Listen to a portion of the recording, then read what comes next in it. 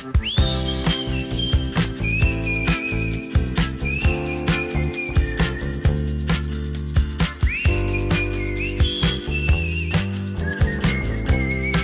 to The Great Exchange, a podcast about examining the lies that we believe and exchanging them for God's truth. I'm your host, Brady Cohn, and with me this morning is Pastor Scott Myers.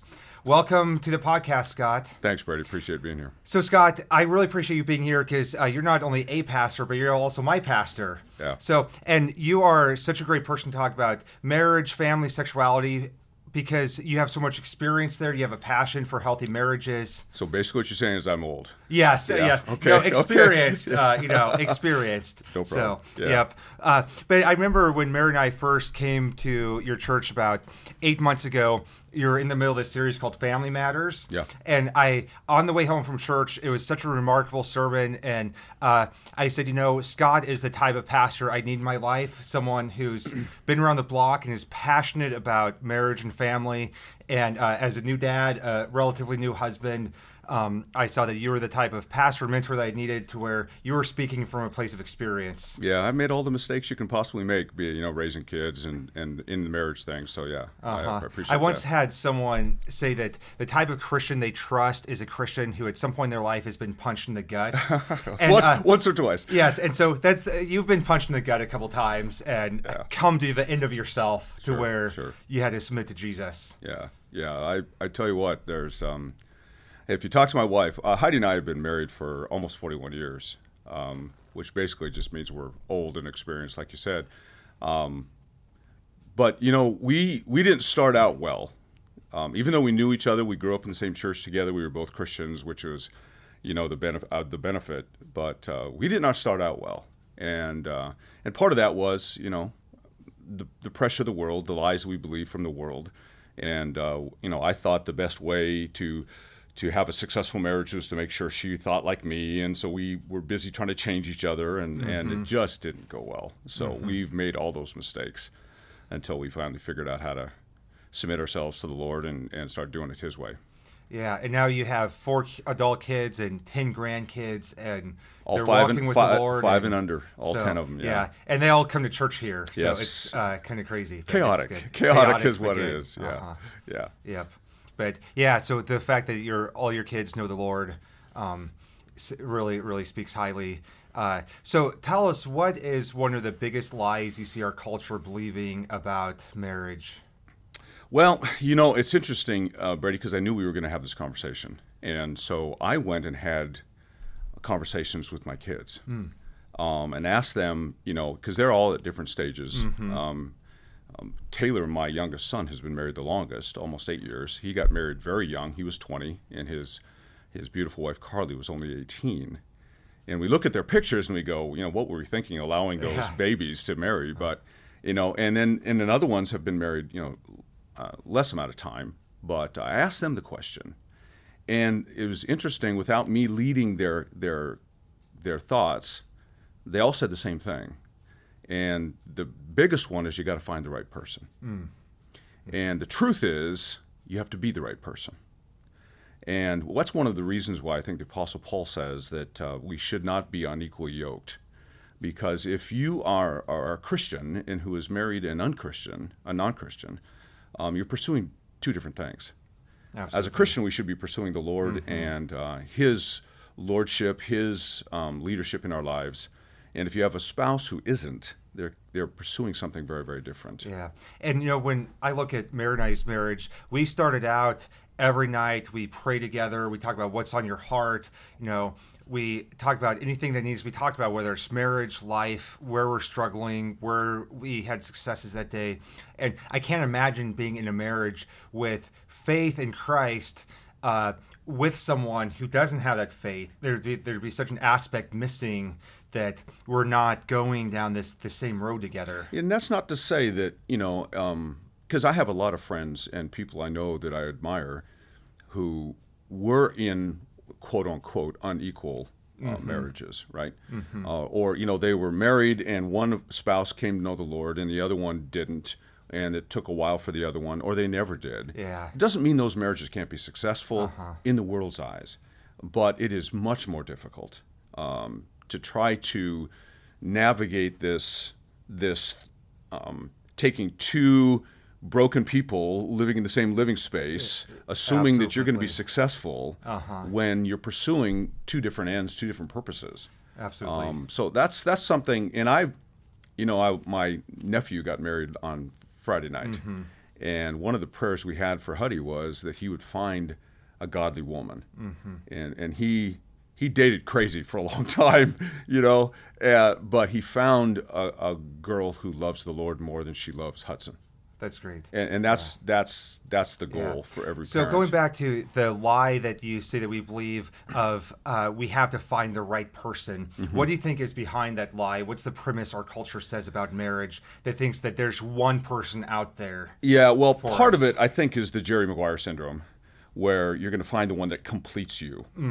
That's not true. The only one that's going to complete you is the Lord Jesus. Now, it is true that God's design in marriage was the complementarian relationship where husband and wife together as co-regents move through life. That's his design. That was his design in the very beginning. That got broken by sin. And so as a result of the curse, we have this disruption of the harmonious relationship that God wanted and God's idea for marriage.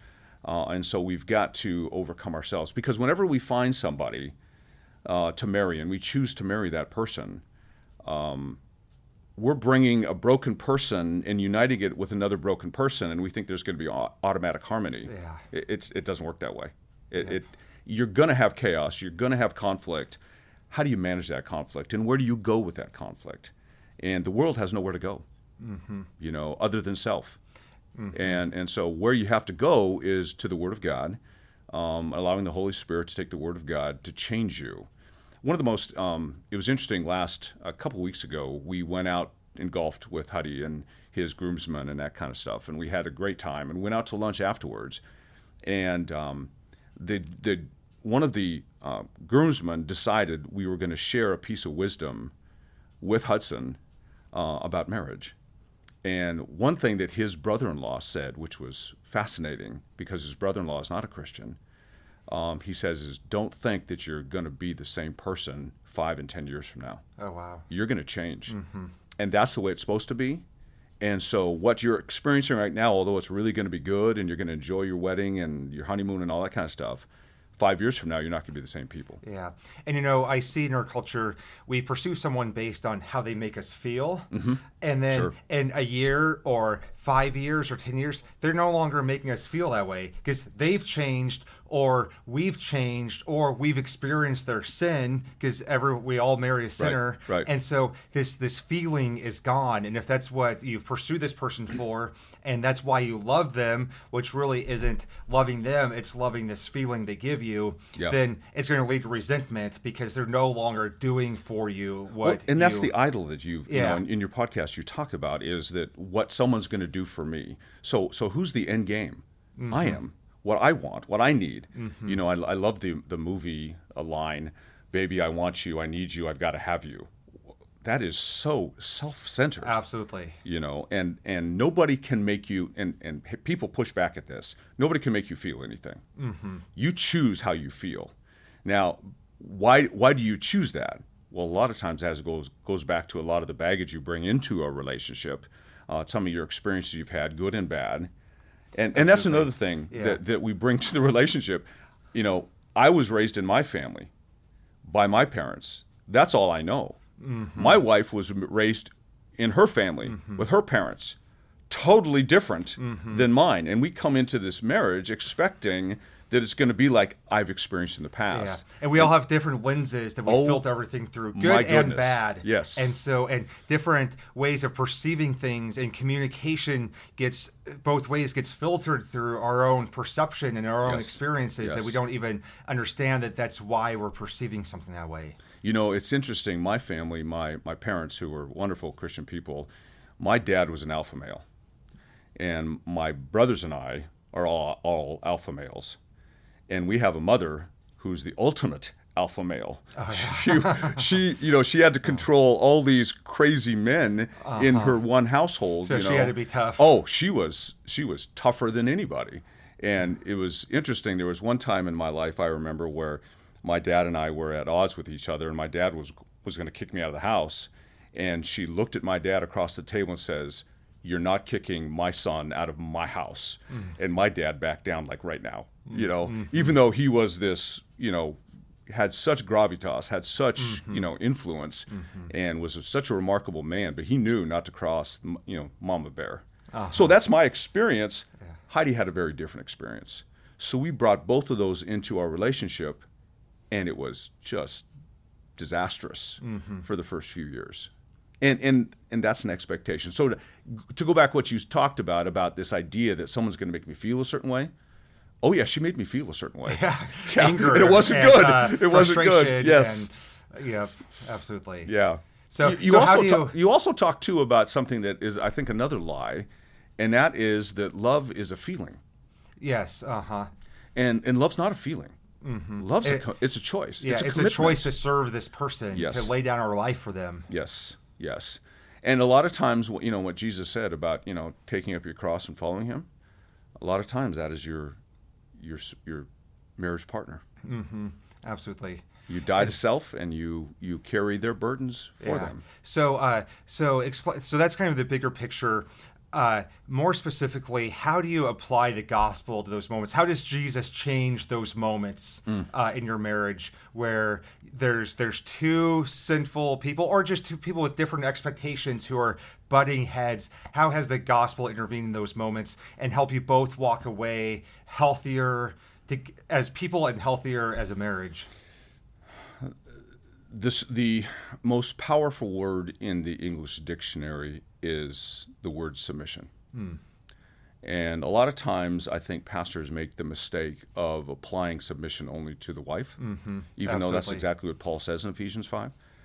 Submission, before he addresses wives, submit to your husbands, he says in 5, I think it's 21, submit yourselves to one another out of reverence for Christ. Absolutely.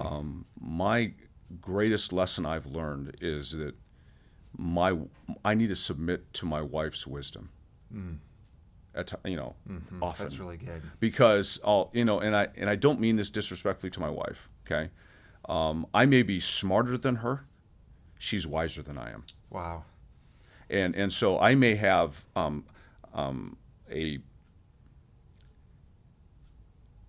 list of data facts that I can spit out to you that are biblical in nature.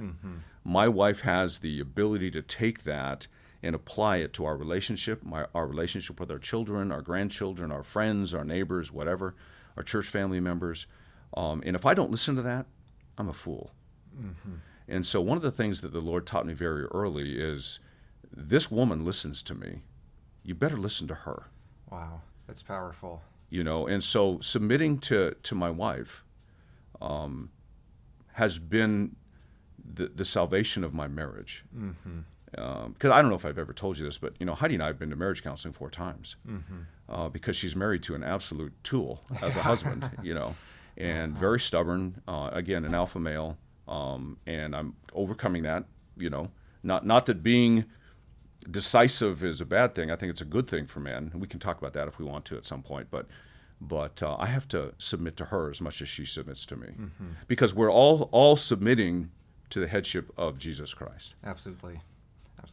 What does it look like in marriage? Because we're both these two sinners who are on this path, and we want to have I love Tim Keller's vision of marriage is that someday you stand before God and your spouse is in a better place. They're in a better place standing before the Lord because of your influence in their life. Yes. And so what does that long journey look like? Because I'm still a sinner. She's still a sinner. I want her to be in a better place. And the other time, I'm not her Holy Spirit. And I can't, pound down the gavel of, forcing sanctification on her, nor can she do that to me. And so what does it look like to guide our spouse through that and be a part of their sanctification without playing God or the Holy Spirit in their life? Well,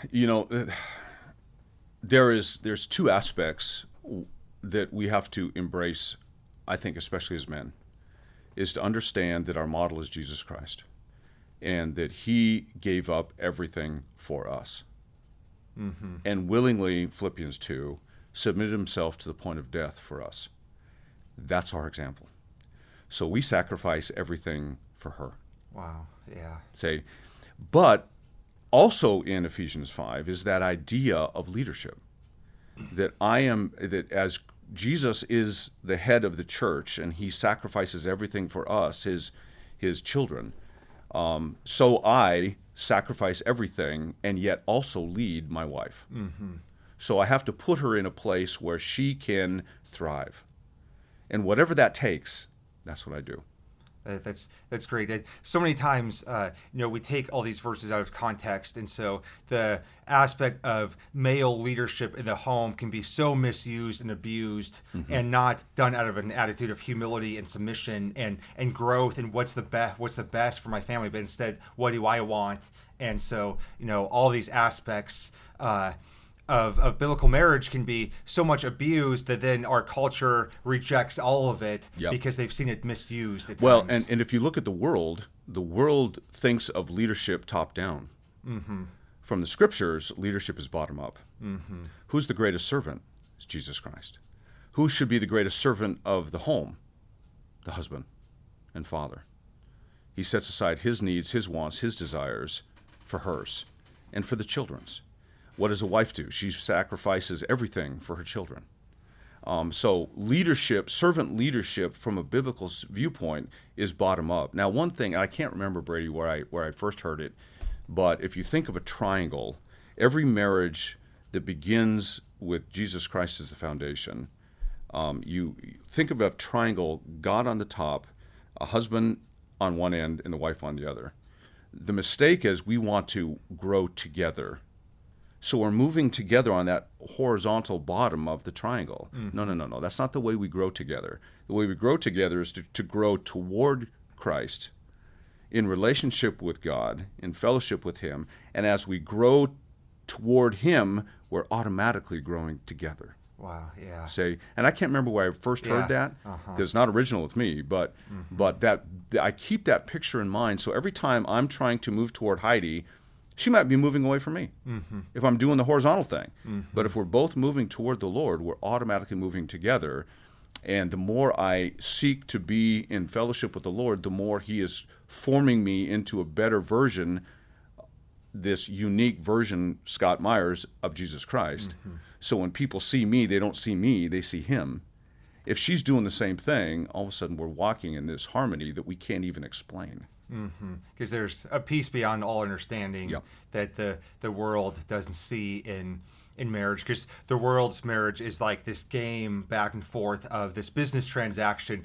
You do this for me, and I do this for you. Yeah. And just this game that they play. Well, and that's another one of the lies, right? That marriage is a 50-50 deal. Mm-hmm. It's not. Biblical marriage is a 100% zero deal. Yeah, everyone gives 100%. Yeah, and I don't give my 100% expecting her 100% coming back. I give 100% because that's what Jesus Christ did. Yeah, and expecting nothing in return. And if I get anything, that's grace. Yeah, and it's such a blessing to be in a marriage knowing that I have everything I need in Christ. Therefore, I can give of myself because my hope, my wholeness is not dependent on this person. It's not dependent on what they do for me. Yeah. And isn't that just freeing from what the way that the world says we should do marriage of, I need this person to do X, Y, and Z. Right. And then those needs change. So also I change. So then I need something different from this person. It's like, no, I have everything I need in Christ. So I can love this person. I can submit to them regardless of how they love me in return. One of the most freeing experiences that I ever felt was when Heidi and I went to a family life conference. And we were working through, and I hate working through the workbooks at a conference because you got to talk about the things you don't want to talk about, that you've buried. And we're talking about something, and my wife, we were working through a couple questions, and she looks at me and she says, "Baby, I need to apologize to you." And, Heidi, if there's anything wrong in our relationship, it's usually my fault, okay? She's the perfect one, I'm not. But she says, "I need to apologize to you. I expected you to make me happy, and I know you can't. And so forgive me for that."